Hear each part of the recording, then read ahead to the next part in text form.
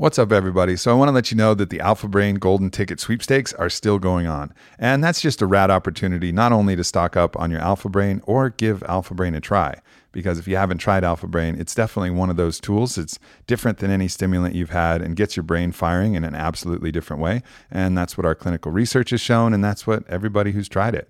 You know, we've sold over 1 million bottles of Alpha Brain and the results are in. It works. It's awesome. So this is a great opportunity, though, because if you get the Golden Ticket sweepstakes, everybody is a winner. And there's a bunch of cool shit that we're giving away, from kettlebell sets to different other products, to discounts. Every single person is going to be a winner if you go to the Golden Ticket sweepstakes. So check it out, onnit.com/golden ticket, and then enter the code and fill in the entry form. There's going to be a grand prize for one of you, which is going to be a trip out here to Austin and Onnit HQ. So you'll be able to come hang at the HQ and do all the awesome Onnit things. So definitely check it out. Go to onnit.com/golden-ticket and get your 30 count or 90 count bottle of Alpha Brain.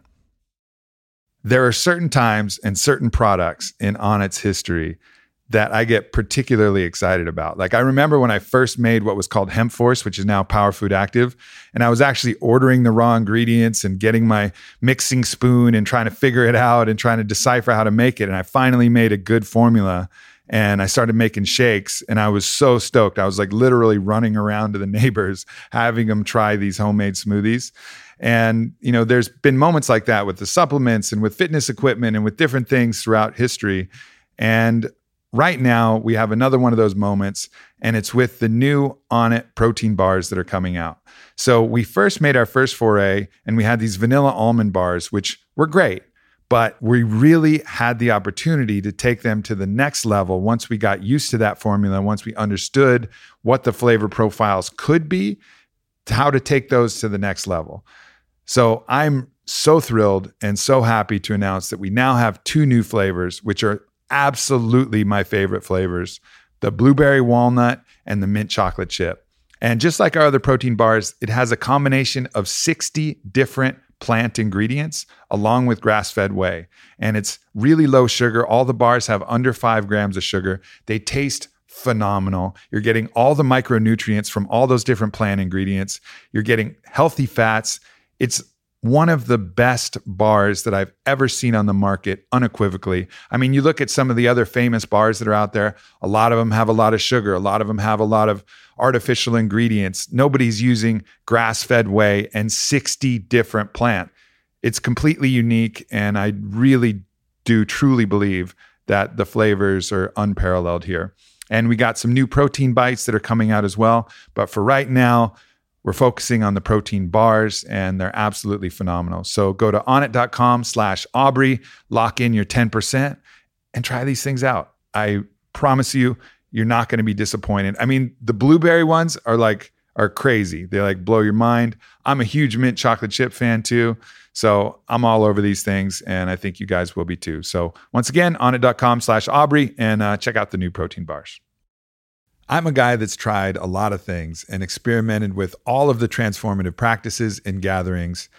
But interestingly, I'm still uncomfortable mentioning that we called together a men's group for the Sedona retreat weekend. Now, why? Why is that uncomfortable for me? I don't know. Maybe I have some necessity to be surrounded by women at some point in time, or have someone there with me to validate me. I don't know what's wrong with me. But anyways, the result of having my brothers, my peers, my friends, and no other distractions, nothing else going on, just us with the radical freedom and vulnerability to drop in and talk about anything we want without our own projection of judgment. I mean, our girls are fucking rad.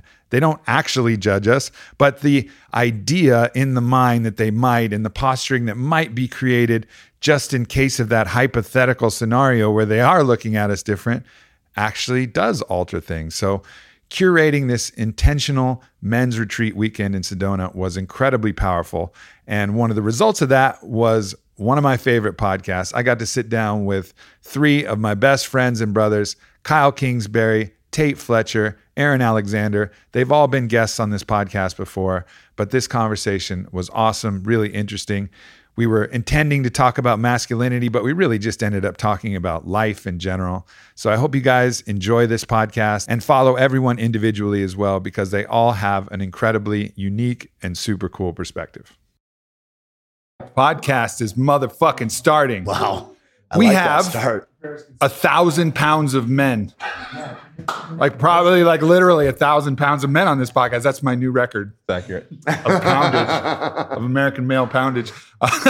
So I have a loose idea of what I want to talk about. And that loose idea is what I want to talk about is the concept of masculinity, how it has been misportrayed, the lessons we've learned along the way, where we're going, and also with an understanding that masculinity doesn't purely pertain to men. This is not a gender thing. This is not about men. This is about an archetype, an understanding of what that thing is, and all people are a blend of masculine, feminine, et cetera. But as actually biological men, and grappling with that concept, which I think is something that all people need to grapple with, but particularly all of us have had ideas, insights, things that have changed, thoughts that we thought were important that are no longer important. Thought it'd be an opportunity to dive into some of where we've been, where we think we might be going, and maybe some of that along the way will help light a few paths for some other people too. Should we all go around the table and introduce ourselves so people recognize our voices?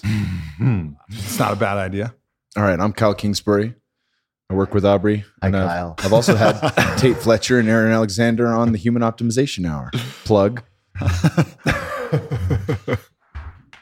feel like I've already been introduced now. I feel like this is redundant. Yeah. Tate Fletcher, and I'm just happy to be here, man. I feel like it's a huge conversation. I've wanted to talk about it in this format. I'm excited for this with you guys, man. I'm excited. Yeah, I'm super grateful to be here too. Aaron Alexander. I've been on the On It Human Optimization podcast a couple times, Aubrey Marcus podcast, and then had these guys on the Align podcast. I'm currently sleeping in the basement with Kyle Kingsbury. Happy to say. We're just cranking out farts. And now what is code for basement? You want to tell people? It's not exactly the upper room. It ain't the upper room. That's where we leave it. It's the lower room. Yeah. So one of the things, I'll kick this off, and maybe it'll jump off the conversation. One of the things that I talked about when we did the breathwork ceremony is that I had this idea about strength. And to me, I needed to be strong, and that was an idea that I had from very early on. And that meant physical strength.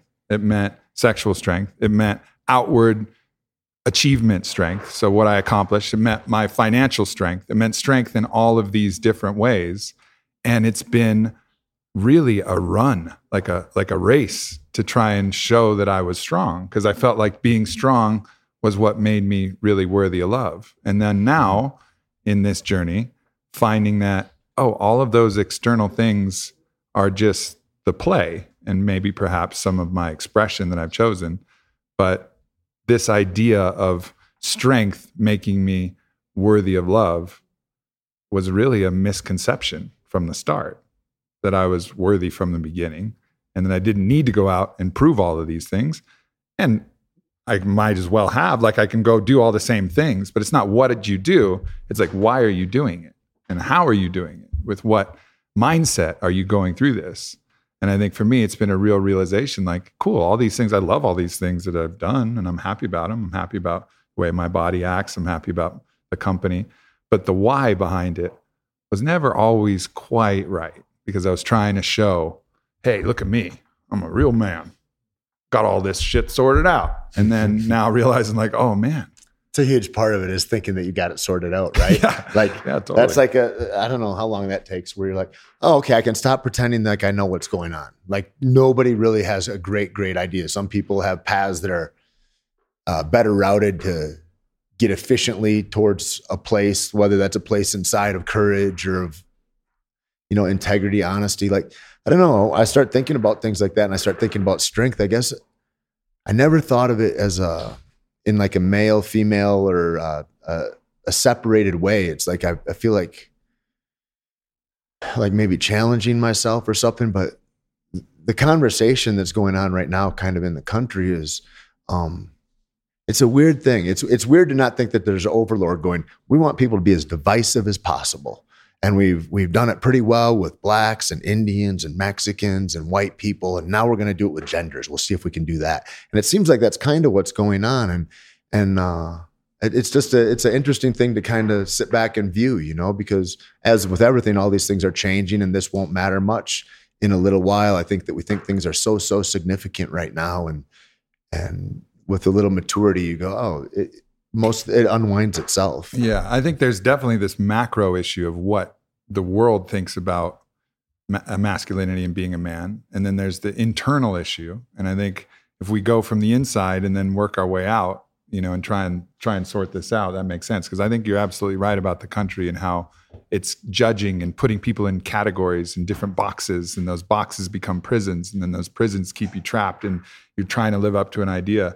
But like, how has that affected you guys personally? Like, how has the idea of being a man like been in some ways an illusion or some ways a trap that you guys have got in? I was going to ask you, Aubrey, as you were describing your experience with that, if you've had any like hard breaking points with that, because I started off really obsessed with bodybuilding.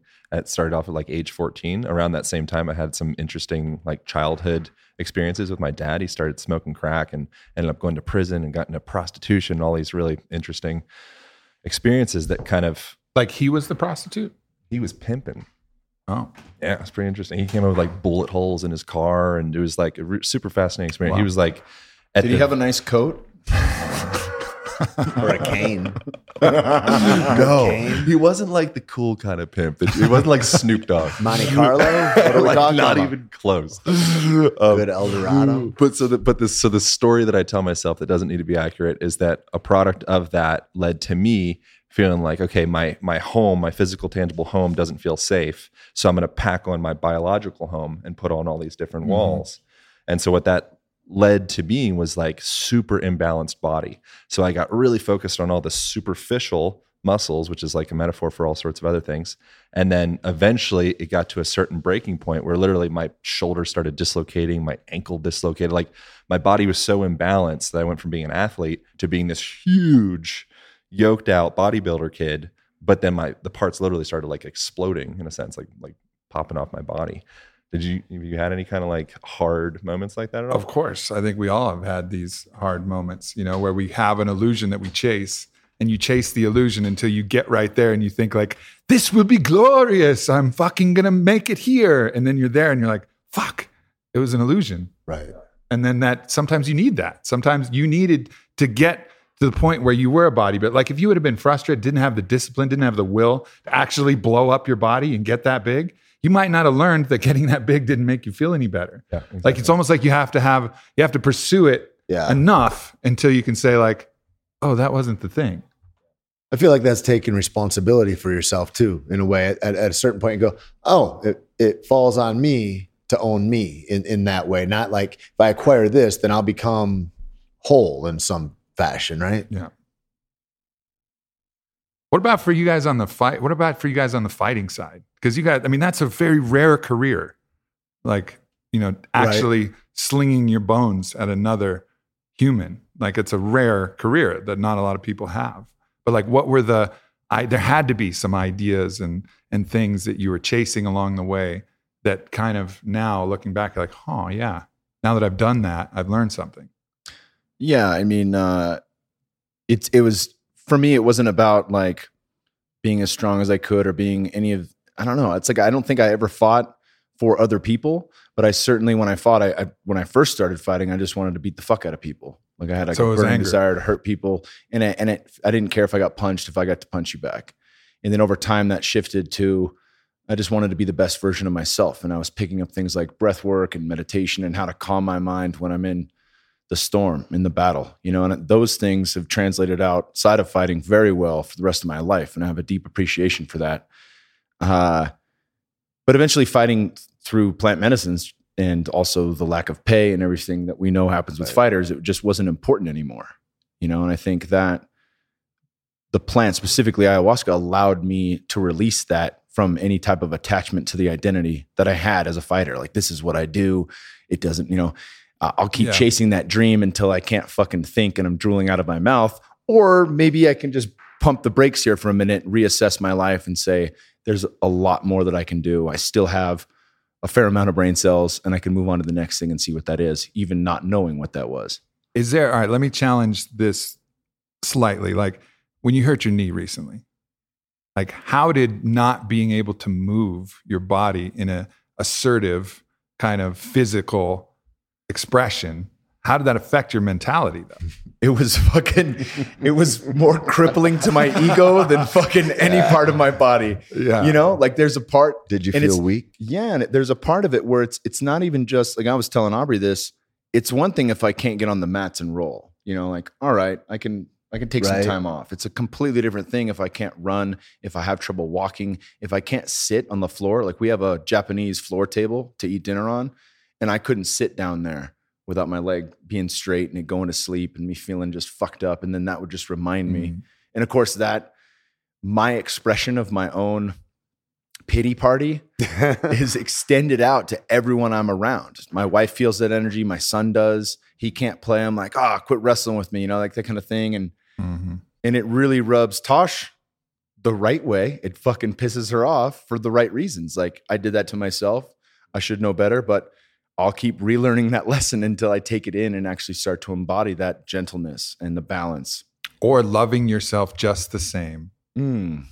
with an injured leg, with no leg, with two less legs. Yeah, it's a Like, thing I think about that's usefulness that's too, right? the thing. Like, yeah, I'm worthy because I can do all these I things. feel that, Aubrey. You know? Yeah. And then so maybe that's the If lesson. your usefulness in the community is like, Yeah. you're like, I'm a protector, I'm able to do this or whatever. And then you go, no, if a couple of old people came by and pushed me, I would fall over. Like I can't, you know, or whatever. It's like, so then you're like, who am I? You can, you know, I think that's the thing too, if you're moving out of something that's kind of an austere career like that and going, who are you now is the next thing. And I think that men have to do that regularly, and we're not very adept at that. Like nobody tells us really how to do that. And the only way I start thinking about it, so you do this thing, you do bodybuilding at that time, you do jiu-jitsu at this time, whatever it is, it's like just, I've been lucky enough to jump into those things enough that I know what it really tastes like. I know how to navigate it. And so they become layered on top of me next week of who is that you become, you know? And this idea of like, I'm in that becoming instead of a place that I'm trying to arrive to. I wonder, Kyle, with you, when you get injured, if it actually ends up it could potentially be beneficial for the relationship because it ends up softening you to Tosh and to your family. You know, so we like, as men, I think we feel kind of obligated to have this very strong, hard, large, kind of intimidating I want to be hard and large. in the basement. Code word basement. Situation.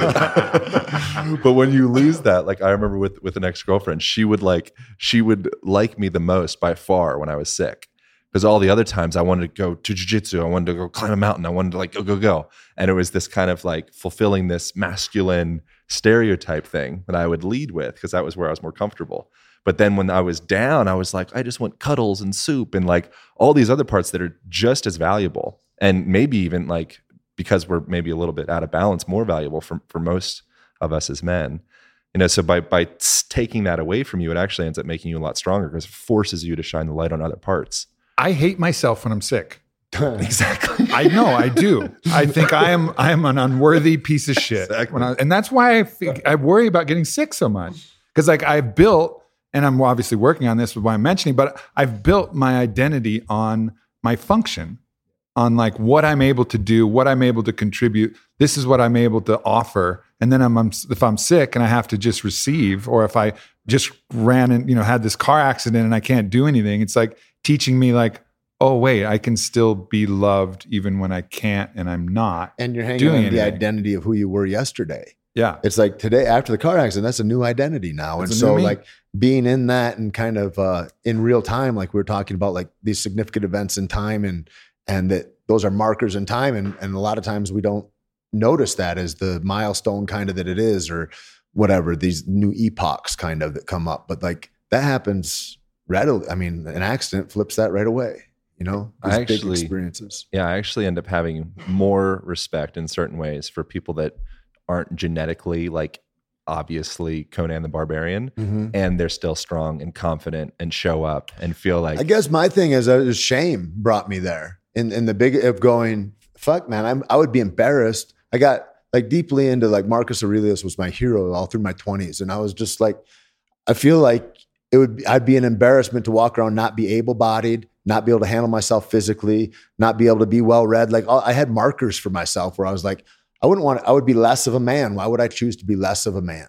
And that was kind of the thing, more of like, and I say man as a human, like that'd be, I mean, I think that's an important distinction, I guess. As a human, I'd be less of a human. I'd be irresponsible as a human if I didn't get a kind of average modicum of usefulness in all those things, you know? Mm-hmm. And that's kind of what drove me there. Is I don't think trying to fight against something or anything. If anything, I was trying to assuage my ego in a way where it's like, put yourself in these horrific conditions and see who you are now. It's like we have this idea of what the man is that's worthy of the love and affection of society at large, which would have been our tribe back in ancestral times, and which now is like expanded to the tribe and also our partners. Like this idea, like, okay, if I can be this type of thing, then I'm worthy.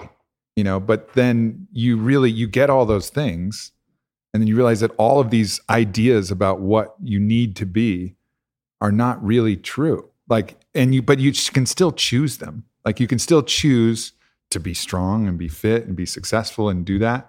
But it's not what you do. It's like why you're doing it. Are you doing this to chase this thing? So you cross the line and here I am, I fucking crossed the line with all this external validation. And then you realize that you're actually not standing strong at all, which is a realization that I recently had. I'm just standing bolstered like a statue that's made of all of the stilts of all the validation of every woman I've ever been with and every success I've ever had and every, thing that I've ever done. And then I start removing that and I collapse to the ground and I'm like, wow, I can't even stand on my own self-love without these other things because I thought I've needed all these things to be even worthy of my own love, worthy of society's love, worthy of anything. It's like this idea, I think, that so many of us have is really a dangerous prison. And I also think that everyone at this table has had their ass kicked so many times that builds the lessons in, and the fact that we keep coming and keep coming back, keep getting up, that builds something that lends itself to the whole human experience. Like if you have to make that transition, getting fired with no severance and go on to the next thing with blind faith, or I don't know what I'm going to do after fighting, but I know I'm not going to fight anymore and we'll see what happens, right? All those things become possible through the lens of, damn, I just got fucking destroyed, or damn, I couldn't get it up for that girl, or man, that guy just fucking beat my ass silly and teabagged me for 15 minutes in my hometown in San Jose. Like, all those happen, right? I cannot possibly express the self-torture that I put myself through for a failed sexual encounter. Do you understand? Like, I would actually go through punishment routines where I'd be like, I had one in Australia where I had a chance to hook up with this girl. It didn't work out. Like, dick wouldn't stay hard. The thing was like, it was just kind of a mess. And I was like, you know what? You fucking piece of shit. I was like, you don't get to sleep tonight. You don't get to sleep. You're going to sit there and you're going to write in your journal and you're going to read this book and you don't get to sleep because you're a piece of shit. I thought you said, and I was literally doing that to myself. And I did that. So I forced myself to stay awake all night as a form of self-punishment because I hated myself. And then continued to hate myself years. I don't know. I mean, not that one specific thing, but that one incident stuck out because of this massive. What's worse, not getting hard or premature ejaculation? Ooh. Well, it's all like the same. It's like the same fucking shit. Getting hard is way worse. At least you finish when you prematurely ejaculate. But they're like related. If you don't get hard though, you can put it on her. Not that that's what I suggest. But if you premature ejaculate, it's completely on you. That might be on her too. Both. It's on her in a beneficial way. But that thing, like for me, it's because one of my core like home issues. You're talking about home issues. Like one of the reasons I've been driven into open relationship, my home insecurity. Like my personal insecurity is about sexual dominance and aptitude leading to the worthiness of love. Like I've just had that instilled from an early fucking age. And that to me has been the biggest insecurity that I've tried to, overcome. And then it wasn't going well for a while. And then I like overcame it with this like grandeur of having like these big, lots of girls and these big kind of moments where I was like beating my chest like King Kong, like, see, I can do this. You know what I mean? And like, still finding now, like this week, little pieces of like sexual validation from Whitney that get threatened because we're in an open relationship and she's interested in sleeping with somebody else. And I go, oh, but why? Why does this hurt so bad? Like, what do I need from her to make myself feel like I'm worthy of love? And that's been the exploration. And we all have these things that we're like, if I'm not this, I fucking hate myself. Is it part of it like, am I not enough? Like, because that becomes the thing, Yeah. right? I know that my trouble with one of my longest lovers was, you know, why do you have to be with other people? Like, am I not enough? And I couldn't get to common ground on why that was, that it was just a different thing for like, that I wasn't going to be true to this thing that she maybe wanted to be true, you know? But that becomes a whole myriad of issues that grow out of that then for Well, me. that's a false idea that people ascribe to in society, this idea that one person is enough. It'd be like, I always liken it to the restaurant owner that would get mad if their friends ate somewhere else. Like, Right. is my restaurant not enough But for it's you? a reflection of this thing with Whitney too. I mean, Yeah. that's a mirror of that in a way too. It's like, why, you know, and instead of that why of going, is there not infinite love? I love what you said last night about the sun. And it's like, if it warms me, does it warm you less? No doubt. You know? And that's such a beautiful fucking idea No doubt. when we can get out of that scarcity that there's not enough. Where the terror for me lied, because I know like philosophically and from the paradigm, where the terror for me lied was that she might find someone who she liked fucking more than me. Mhm. And then, of course, the only reasonable course of action, if she succeeded in finding that, is to leave me. So what are The only reasonable, that's what my fear says. My fear says, if you like sleeping with somebody more than me, then, and which is a whole crazy concept because So each crazy. sexual encounter is its own unique And thing. it's so crazy as if your relationship isn't so fucking tethered with deeper ties. Exactly. Than a nut. It's a fucking You know? rampant delusion. It is. It's a rampant delusion. And it keeps me from rooting for her. I sometimes can get there where I can get to this conscious place and be like, no, I am you, I am him. I'm rooting for you guys. I want you guys to have, and then I'll retreat to fear like, oh my God, was it better? If it was, well, I know what's just going to happen. It's because I'm a piece of shit and you're going to leave me. You know, like that's like the crazy fear voice that comes up. So I wonder what, like, for myself, selfishly, what are the action steps for cultivating self-compassion? Because it seems like that's like would likely be an underlying layer of all that stuff. Like I feel like I'm not enough. I don't really truly love myself. So when anyone kind of extends an arm out to love me, I'll sabotage that or slap that away because it doesn't make sense. Like I don't have that. It doesn't compute. All I've done for that is to try to look to others' needs and go, where can I be a service and where can I be useful? And if I get interested on them getting theirs, that's the only way I can win is if they win. And when I put myself in that kind of thinking, it's like, that's how I can get over that a little bit. And I can go, at least I'm in love, even if I'm not a fan of me very much, you know? But in a way, that is a form of external validation. It's you validating yourself through your giving. Sure. So as Tate the giver is worthy of love. Being useful. I think it's a good, but I think it's a good way to get out of most of your depressive, almost all depressive, traits. It's a you can huge get out tool. of by service. Like, Huge. so it's great advice, but I think there still is the trap of, if I'm not in service, am I worthy? And so like what he's asking is like, okay, what are the things that are not, it can't be an outward thing that you do. It has to be this like internal bolstering, this internal curing of this breach that says you're not worthy of love from the drop.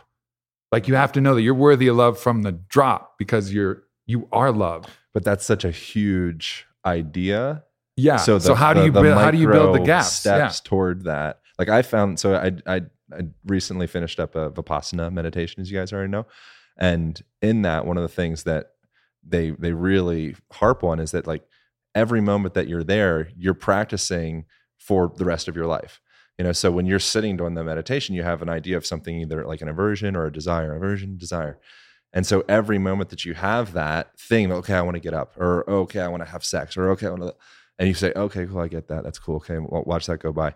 And it starts to become like a muscle where at first you just immediately go out. For you, Tate, it might be, okay, cool. Like I'm of service. I'm big, strong man. Like I fulfilled that part, but so with the meditation, just as an example action, that's like, you can start to build that micro muscle through that repeated act of being comfortable not doing that thing. I think it's the thing you do that's uncomfortable like that. You do that contrary action enough, and then there's freedom in that. And then after a while, that contrary action that's hard to fucking get up to do becomes your first nature, right? And you have to practice against, because we want comfort. We want that shit that feels good. It sucks to stand out in the cold. But then you go, okay, that's the only way I can get resilient to cold. And like there's a benefit to that. And I think there's something in that. I think it just takes time. I think people are looking for a pill or a switch or this or that. And I think it takes time. I know that the longer I meditate habitually, like continually and in a real prescribed manner, I get huge benefit from that. I go away from it for a few days. It goes away. I don't own that anymore. So like if I can stay in the thing, I can garner a great result from that. And when I go away from the thing, then I start to feel bad again. So it's like, for me, it's not a thing that what can I do to overcome that? It's like, what's a way of being that I can walk through this life and I can act in a way that I find honorable in each of these moments, therefore loving myself through all that time, I think. Something like that. I think, go ahead, brother. I was going to say, I think you have to cultivate practices that are uplifting, but also challenging at the same time. So the reward is built into the challenge, right? And obviously we're not strangers to plant medicines here.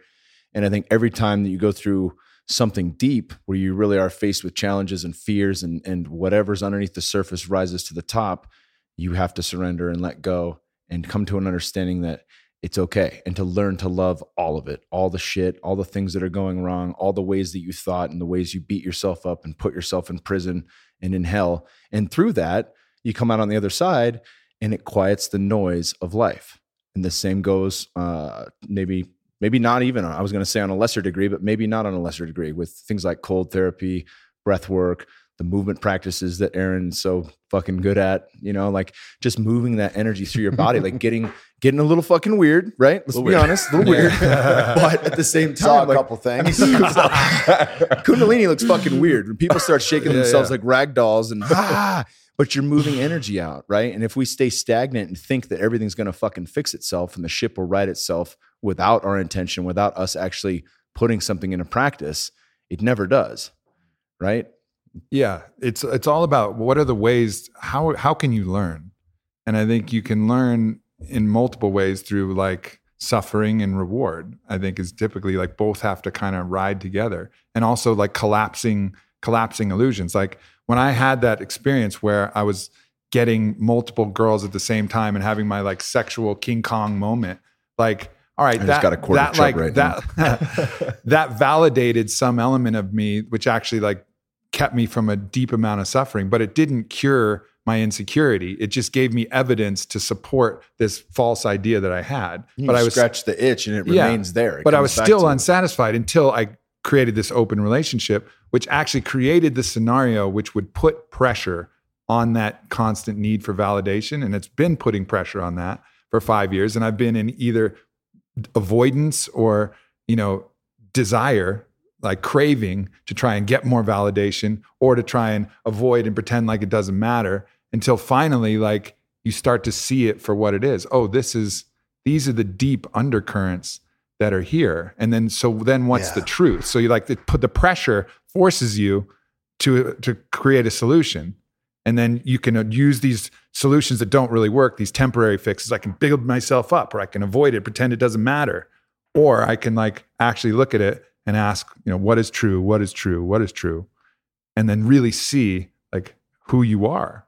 And in that, you take ownership of what's happening in your life. It's not like, oh, she's going to go fuck that guy because she wants, and it's like all these things are happening to me, right? And we dive into that. And this is a huge issue right now. We've been talking about all weekend is the victim mentality that we see just spread like a fucking wildfire right now.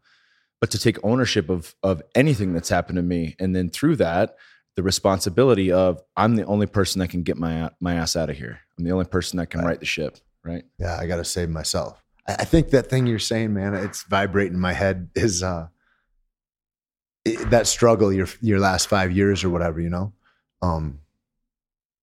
and I think we get into this place where we go, I want to live a struggle-free life. I want it to feel, I just want this shit to feel good. Why can't it feel, you know what I mean? Because I know there's parts that feel good, like, and it's like that thing that, ships are safe in the harbor, but ships aren't built for the fucking harbor, man. And like that thing about being out there and in that abrasion with Whitney, how fucking huge is that to find somebody that goes, we're going to bleed and toil with each other and it's going to be expressed like this, and we're going to get stronger through that.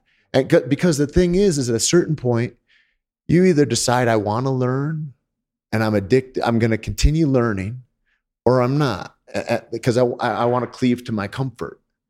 And I think that's the biggest thing is like, how do you get past those things or whatever? How do you get into self? It's like, get addicted to learning and to growing and elevating your consciousness. And then fuck, man, it's undeniable because you're looking at all the different things. Why? I mean, whether it's like, I want to learn why the conservatives think this, or I want to learn why women are like that, or I want to like whatever it is, man. If you're in the learning, you're not in the judgment.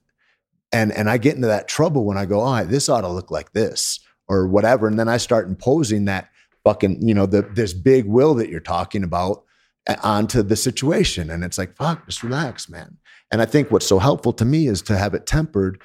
If you don't have equally dominant, strong people around you that are higher thinking like that, and that you have a love with, it's difficult to grow at an aggravated rate. I feel like the more it becomes more potent, the more community is an accelerant, right? For sure. What was that Maslow quote? It just really speaks to what Tate was saying. Oh, I'm gonna mess it up. I think something along the lines of you can either move forward and I think progress. That part might be right. You can either move forward into progress or backwards into safety.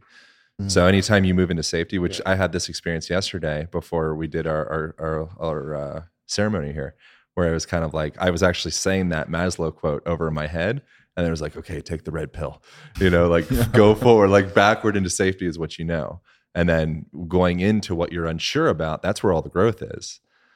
As you guys were well, there's a couple things. One, that as far as like actionable things to look at, there's in relation to Maslow, you could look at like the Maslow's hierarchy and kind of explore like, how is your home? Are you really proud and feel safe and comfortable in your home? How is your nutrition? Do you feel like you're getting strong from the food you're eating? Then look into your relationships. Then look into like, okay, how's my work? Am I passionate about what I'm doing? There's different specific micro levels that you can look in and start to repair. And then the top of Maslow's hierarchy is self-actualization. But you don't get to self-actualization until you're satiated and feel stable in all those other lower levels. But I think that leaning towards and leaning into the really challenging shit is where really the learning tends to happen. Like the reason why I'm not a very good shaman is because I'm attached to people having a positive outcome and a good experience. Like I can hold space pretty well, right? And I have some capabilities in that. But when I'm making the playlist, like a good ayahuasquero or they'll let the dark stuff roll because they know that the dark stuff is sometimes where you get to grapple with your most important shit.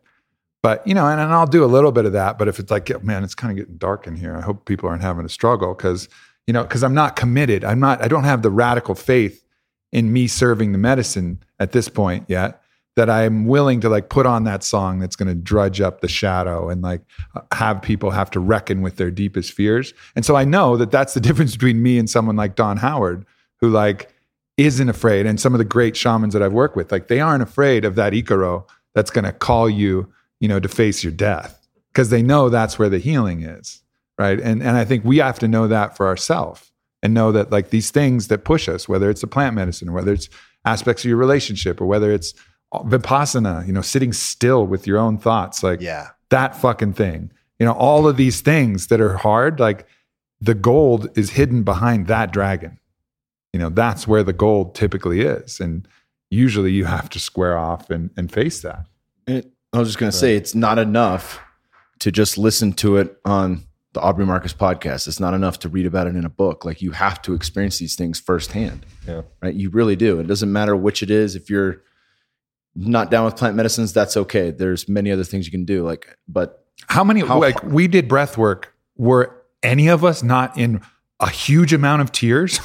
Yeah. From the fucking breath work? I was all the feels. I was happy. I was high as shit, high on my own supply, like Wim Hof says. Yeah. And then I was fucking just fucking sobbing with snot coming down my face. Yeah. I was beside him. And that's just breath. So it's not like we're saying, oh, it's the plant. It's got to be the plant. Right. No. Breath. But it is hard. And that was the first thing I told Cal was like, I fucking forgot how hard it is to breathe like that. It takes a lot of effort. Yeah. It's not, oh, I'm going to sit back and huff and puff. You guys go until you're hypoxic? Yeah. Yeah. Till you got It's the technique. fantastic, man. Yeah. That's cool. And it's just awareness, right? Bringing awareness and discipline to a simple act of breathing.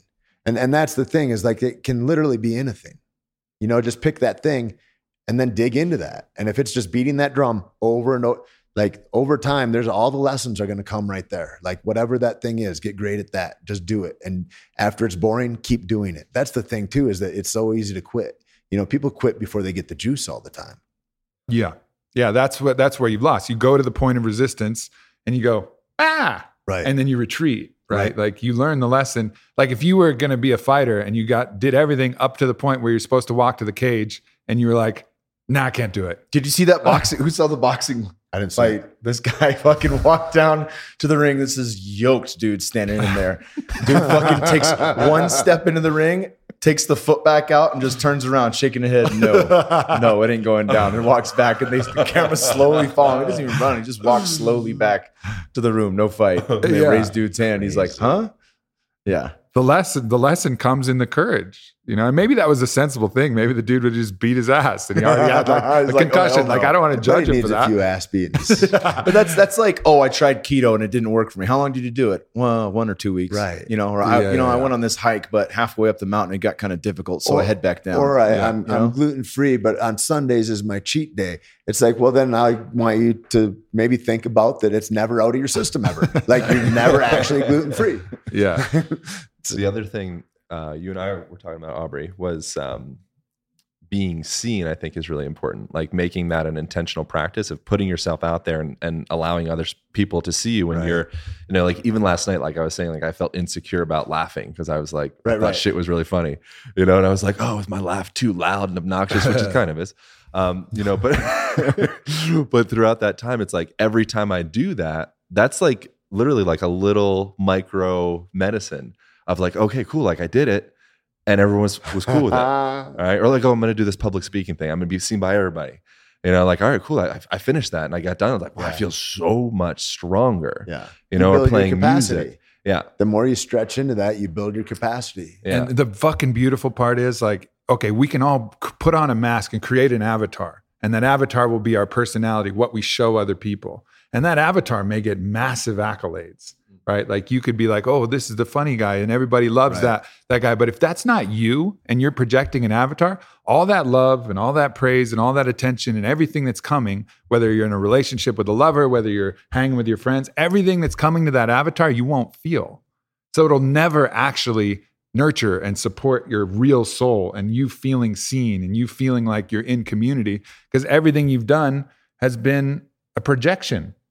So it never lands. It like never lands in the heart until you're radically vulnerable and just fucking say, all right, here it is me. I'm fucking crazy. And you do a good job of that because you're like we said, your asshole was in a chandelier last night. And you were upside down, moving around. We're like, I closed my eyes for a second. I woke up and you were fucking in a pretzel, sucking your own dick. And it was like, this is great. I did Just it. tied I his, he just hurt my tied his back. sphincter and was swinging. He goes, no hand. Look, Bob, no hands. I've been icing my back all morning.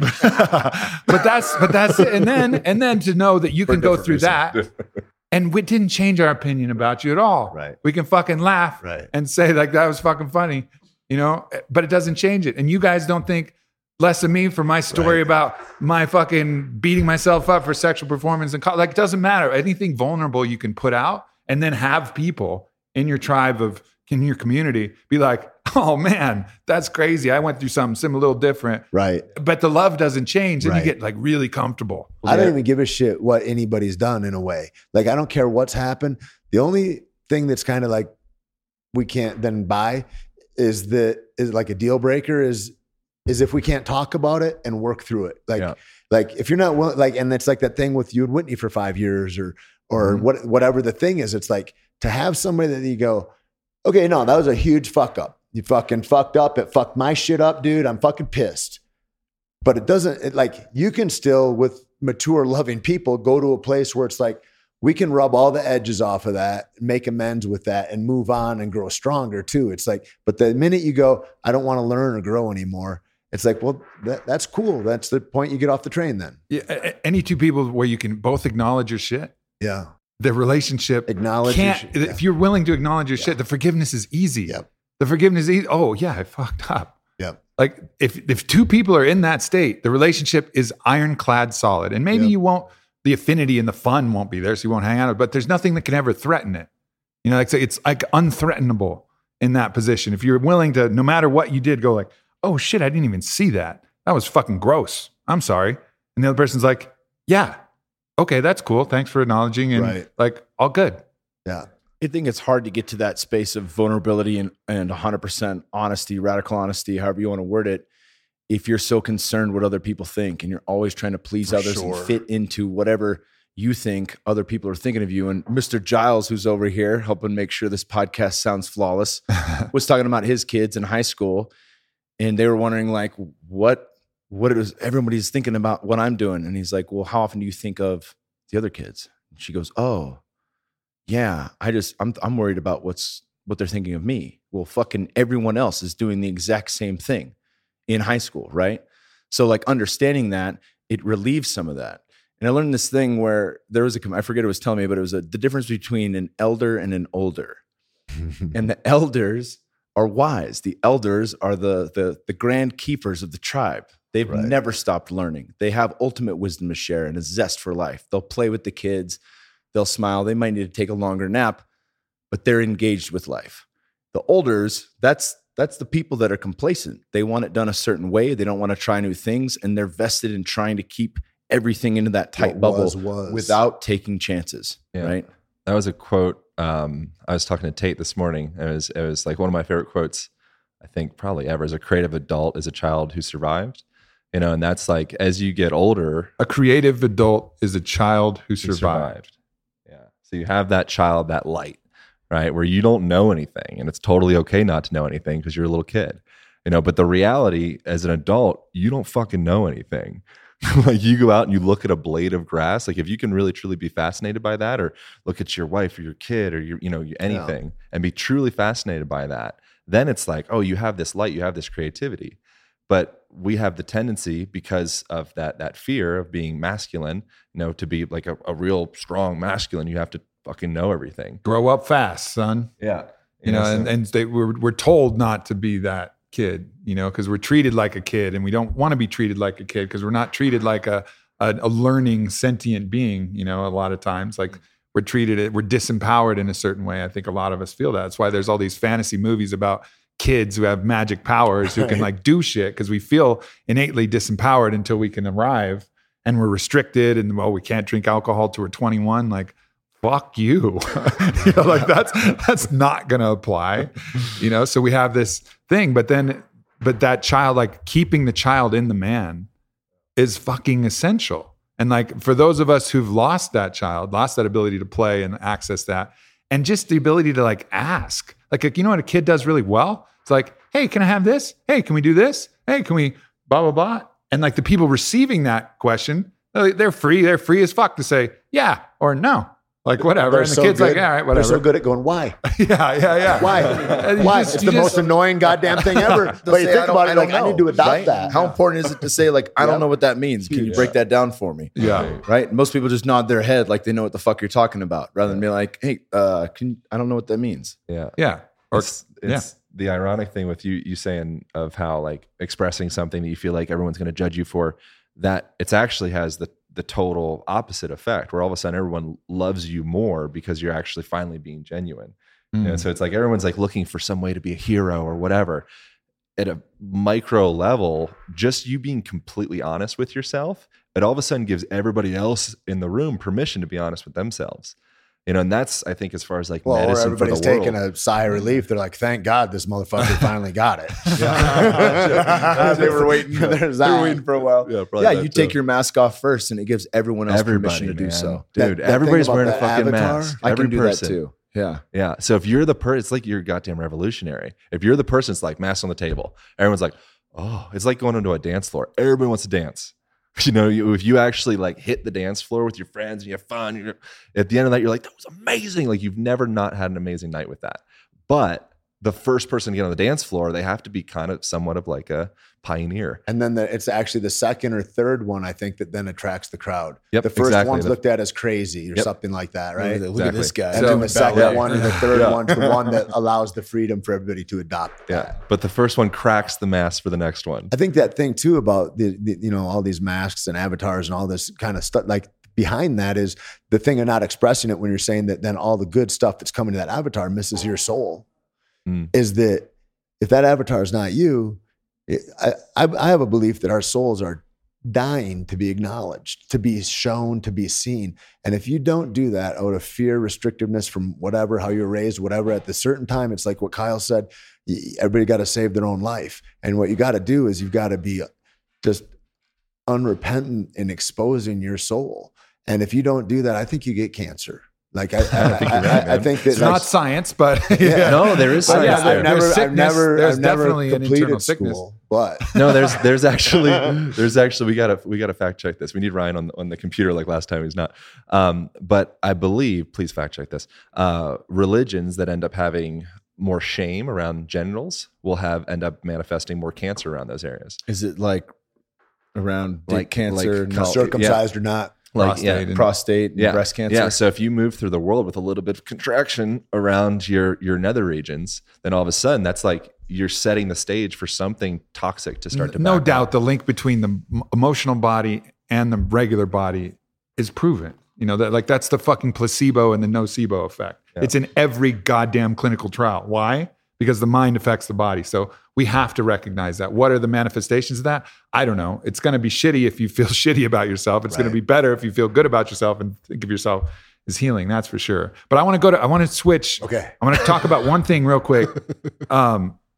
Okay. So we're talking about masks, and these are these outward projections of who we are, right? But I want to talk about the subtle manipulations, because this is something that's come up for me a lot. Like, subtly manipulating through acts of kindness or acts of excitement or acts of thing, that also is something that's highly stressful. And I think one of the reasons why I've had like a low level anxiety is because I've had this idea that I need to make people happy or by my communication. I need to make people feel this certain way by this communication. So a lot of times, you know, acts of kindness, kind things, have the intention. It's not the fact that I'm doing kind things, that's great, but the intention was to create a certain response. So in a way, even though it was kind, it was manipulative because I was looking for a result. And so the results that came, that would come back from that, you know, if I say something that I don't really mean, but it creates this result, the result that comes back will never actually feel satisfying because I know that it didn't come authentically from the truest place. It came like I was fishing for something in a certain way. And I think that's something we got to look at every time we have a text that comes to us. And Ted was talking to us about this. Like, you have a text that comes, you know, like what's the true way to respond? There's the way that you think you should respond for manners and what to make that person feel good and what will give them the best thing. Well, okay, extra emojis and extra exclamations or whatever you got to do, and the response time to call. Or there's the true thing, the true response, and like having people that you can practice that true response, you know, like the little subtle things. Fuck, that's powerful, because then that really takes the stress off. You can only do that with some people, man. Otherwise, it's just not worth the juice, bro. Yeah. I'm going to all that work for what? So you can have hurt feelings. You got to only do that with somebody that goes, he knows he's loved. He knows that, like, blah, blah, blah. And he's not going to think it's curt or short. He's just efficient, and he's probably doing some shit.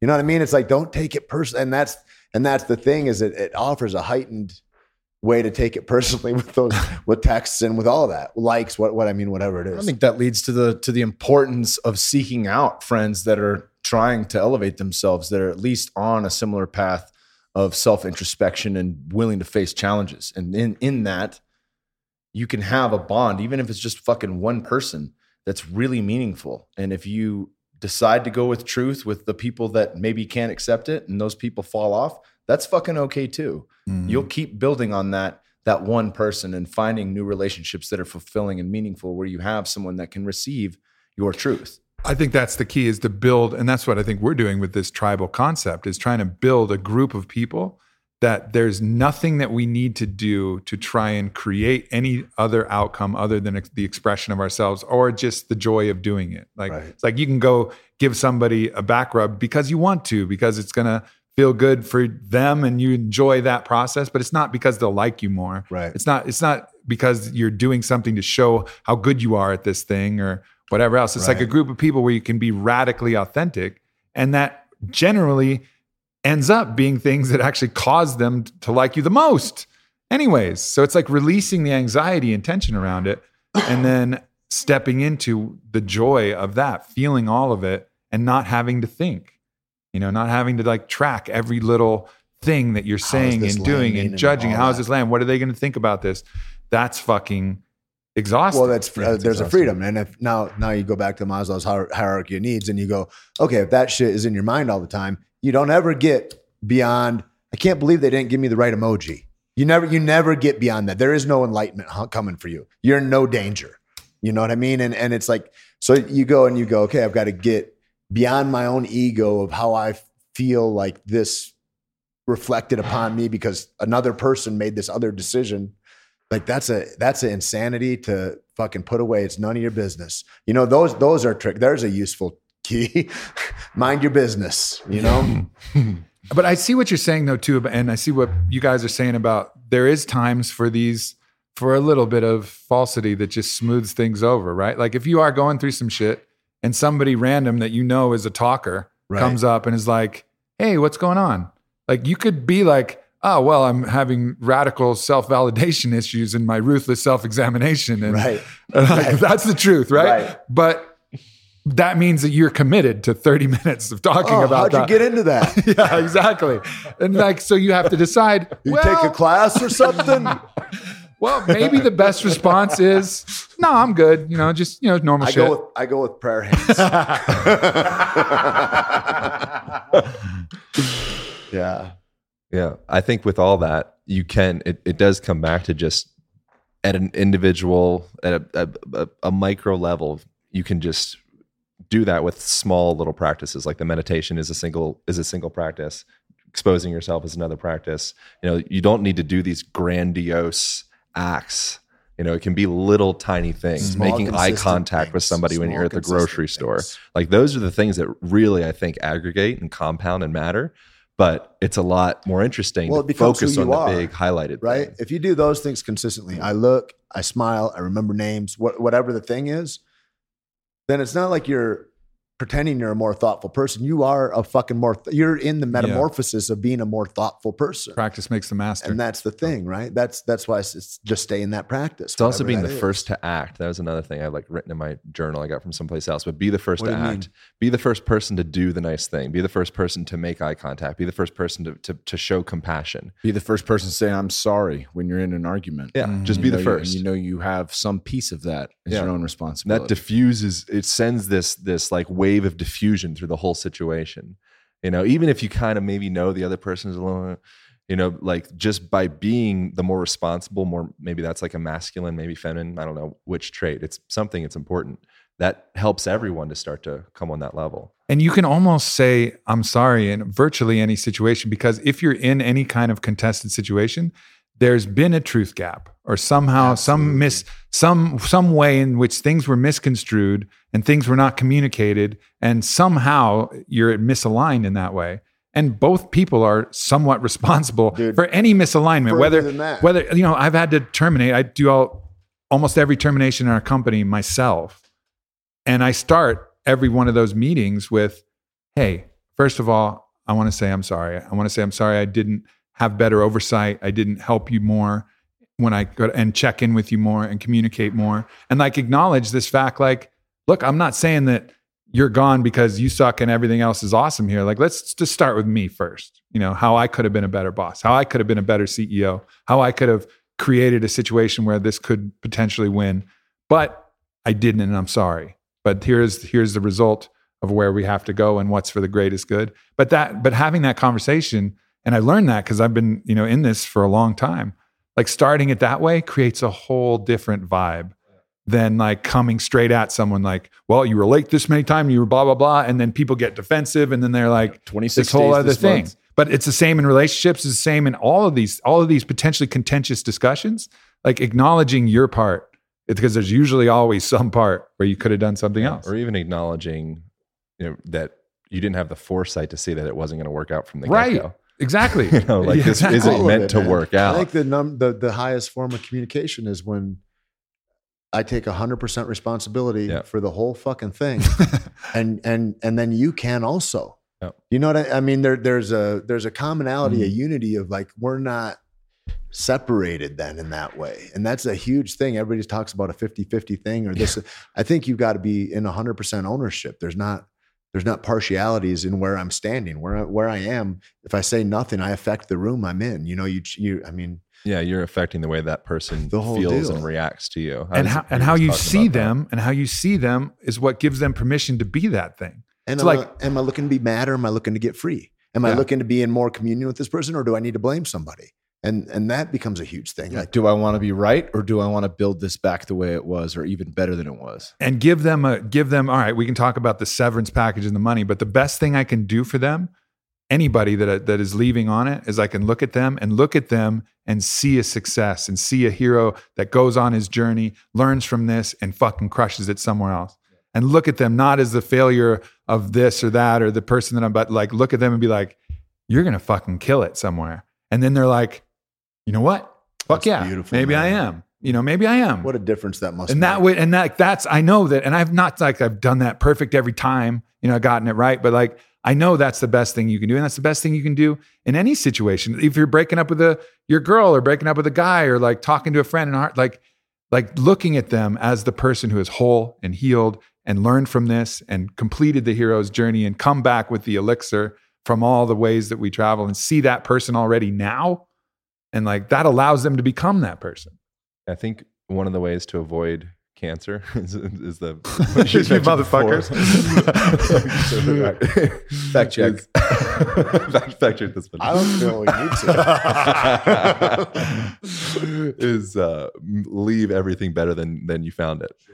If you take that mentality again at the micro and the macro level of every single person that you see, every material thing, if there's some trash on the ground, grab it. That ends up translating over to the way you take care of your body. That's like if you just have that simple mentality, I think you're pretty good. But the caveat where that scares me is sometimes you have to allow people to face their own shit, and you have to be a mirror, a loving but steady, stable mirror saying, hey, I love you and I see beyond this, but I want to see this gross behavior. You have to take a look at what you're doing, how you're expressing yourself. Like, where are those fears coming from? And that may temporarily leave them angry, depressed, bereft, violated, in all of these different ways. Hopefully, if you do it the right way, it'll minimize that. But you have to be willing, like the shaman, to be a clear mirror and not try to force them into happiness when really what they need is the dark parts of the inmost cave of the hero's journey. And so like making sure that knowing the long game and knowing the truth ultimately is the redeemer, is the thing that will heal them and allow them to accelerate on the path.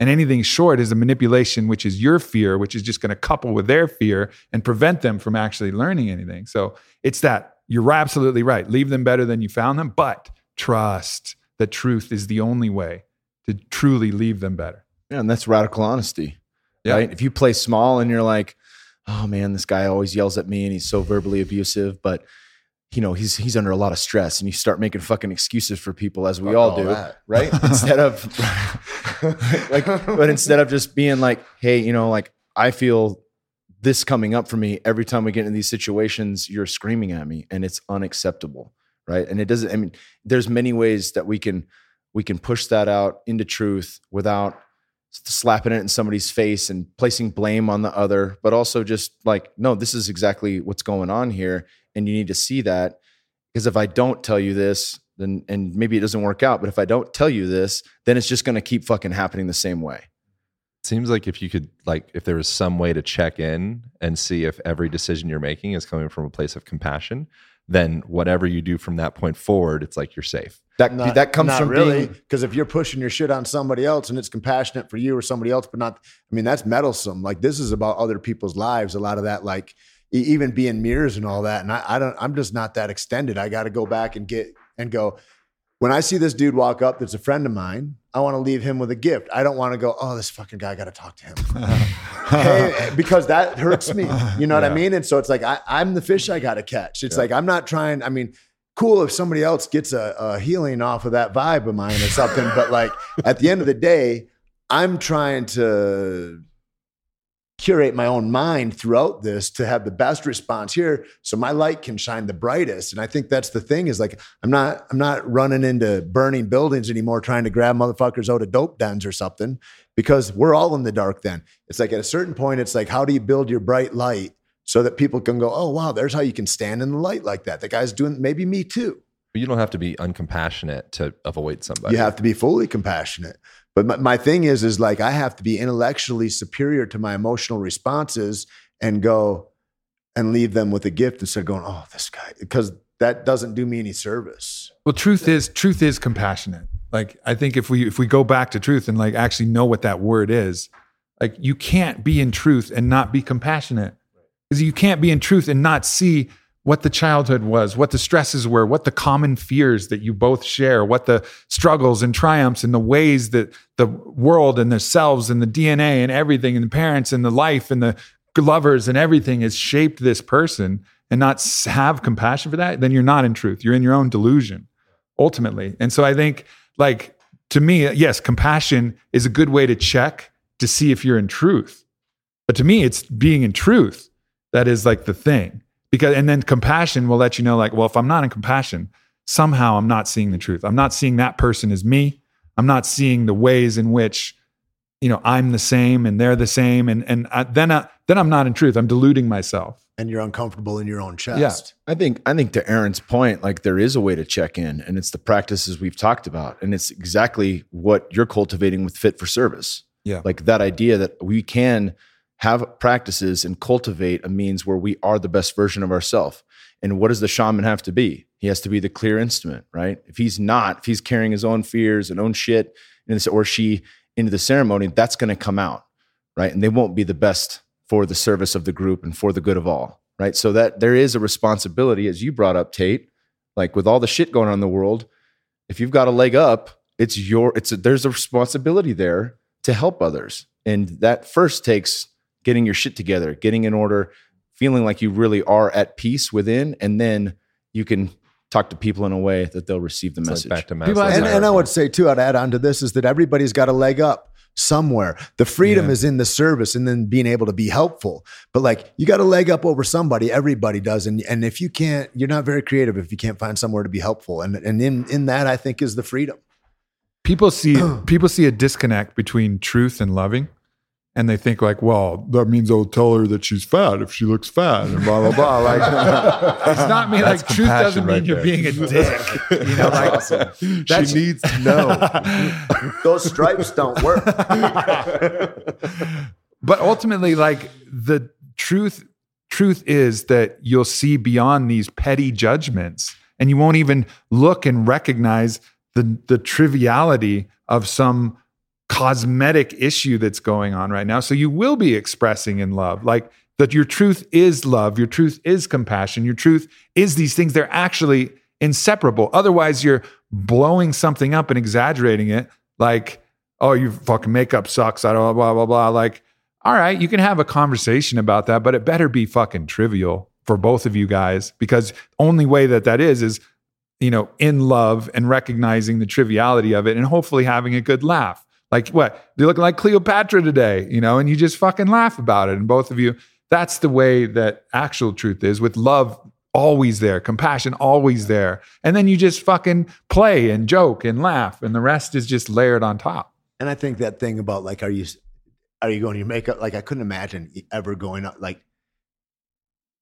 you going out and being, that outfit, Tosh, is fucking bullshit. Like, who would talk to their woman that way? Like that? Like, I don't know. But like that whole thing too is like, am I looking to boost? Am I, like with the way you leave an employee that's on its way out?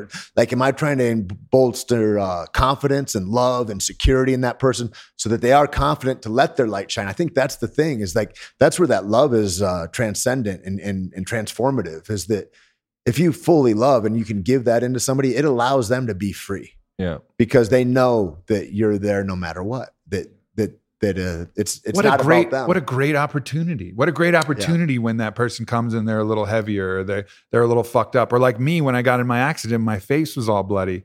And Whitney wanted to fool around with me in the hospital bed. I was hooked up to that heart monitor that kept going off and the nurses kept coming in. It was where the night of my accident, she's still fooling around. And when, you know what that told me? I was like, I don't care about your now we know. I don't care about your swollen face and your dangly ass lip and all this fucked up shit. Like, I'm still into you, even physically. And I was like, fuck yeah.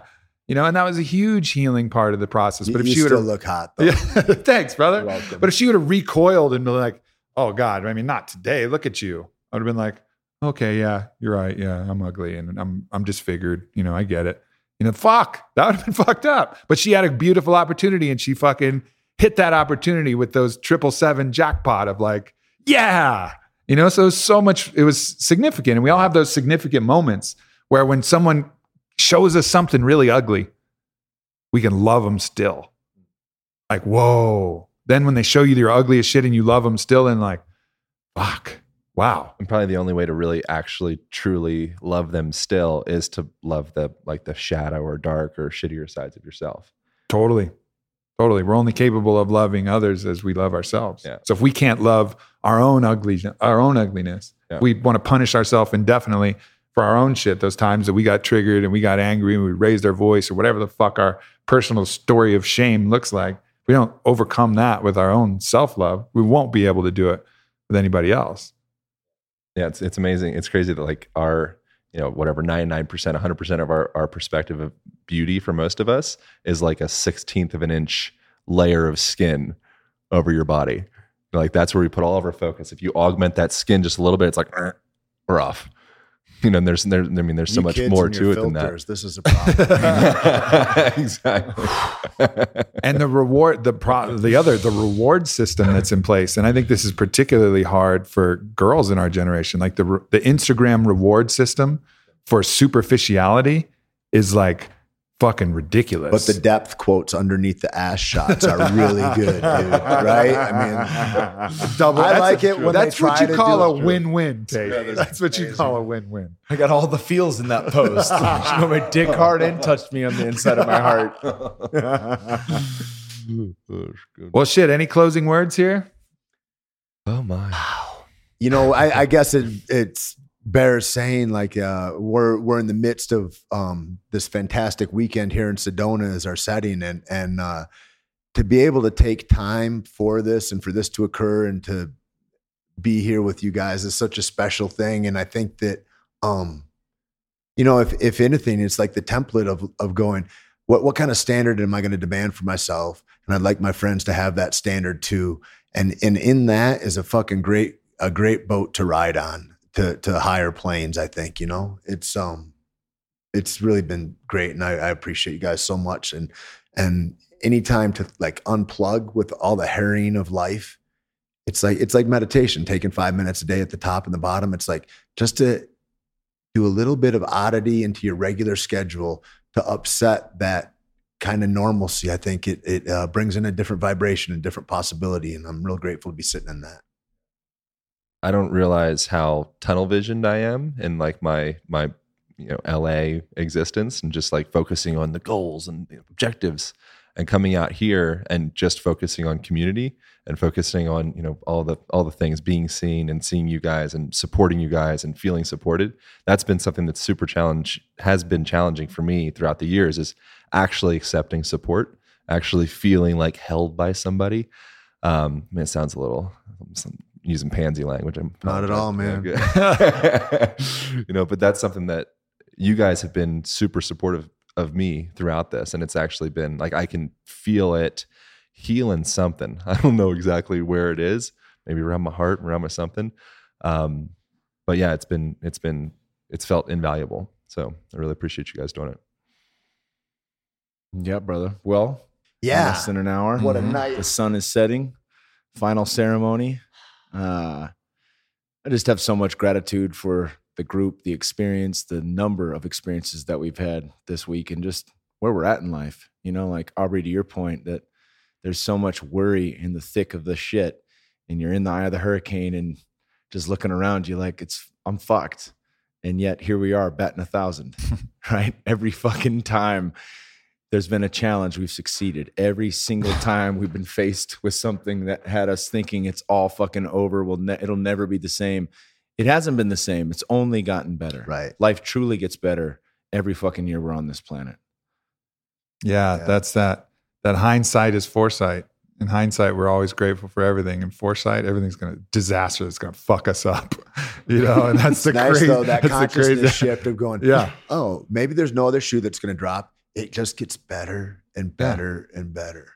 To be able to live in trust rather than fear all the time, you know, like It's a learning recognize danger, process, but man. yeah, It's a that's fucking like, learning that is process. freedom. You know, that's claiming, you know, the kingdom of heaven as it has been called for thousands of years. Claiming the kingdom of heaven here on earth is to be able to live in that presence, you know, and that's, I think, what we're all working for. Like that's, you know, I asked the question, where are we going? Like, I think we're going to a place where we can be free and when we can be in love with all of life. And, you know, yeah, that means the hard times, the good times, all the in-between times, the times where we're of service, the times where other people are of service to us. And like, why else though? But why else would we be in this experiment, in this earth, in this body, in this place, but to learn to love it all, you know, and like learn to love the whole process and trust the process. So I think that for me is definitely, you know, where I always come back to is just this, you know, gratitude for all these opportunities and gratitude for you guys. And it's been fucking beautiful and it's just going to keep going. And the cool thing is like, for anybody listening, like all of us here, whatever shit we find, we're not going to like keep that shit secret from you, you know, like trust that if we're going to be learning and figuring shit out, maybe it'll be helpful. Maybe it'll be stupid. Maybe you listen to this and like, these guys are fucking idiots. So that's fine. Like At least you get to watch the show. Yeah, exactly. Exactly. Like we're just Thanks gonna, for staying to the end. I'm sure not. Yeah, thanks. I'm sure not saying we're doing it right and this is the right way, but we found other ways to be intolerable. And so, Yeah. if you found other ways to be intolerable, perhaps you too resonate. yeah. And that's it. And just spreading your truth, receiving the love that comes because it'll come. Thanks everybody. Fuck you, yeah, guys. brothers. Fuck yeah. Right on. I want to mention again that a lot of these guys are going to be involved in some of the programs that I have going on. Kyle and Aaron will be a part of the Aubrey Marcus weekend. And who knows, maybe we'll get Tate to jump in there as well. That's aubreymarcus.com/weekend. Tickets have been reduced back to their original price of $800 for the whole weekend and all the practices. So definitely check that out if you're interested. And then, of course, the Fit for Service Mastermind, which starts January 1st, 2019. That is definitely going to involve all of these people in some way, shape, or form as I'm bringing the best people I know, and these are some of the best people I know, together to help people level up, help them become fit for service, help us all become fit for service so we can live our purpose and sing our songs here on the planet. So that's aubreymarcus.com/fit for service. And of course, thanks so much for listening to the podcast, sharing the podcast, sending reviews, all the beautiful things that you guys do. Have a great week, Loveheads. Peace.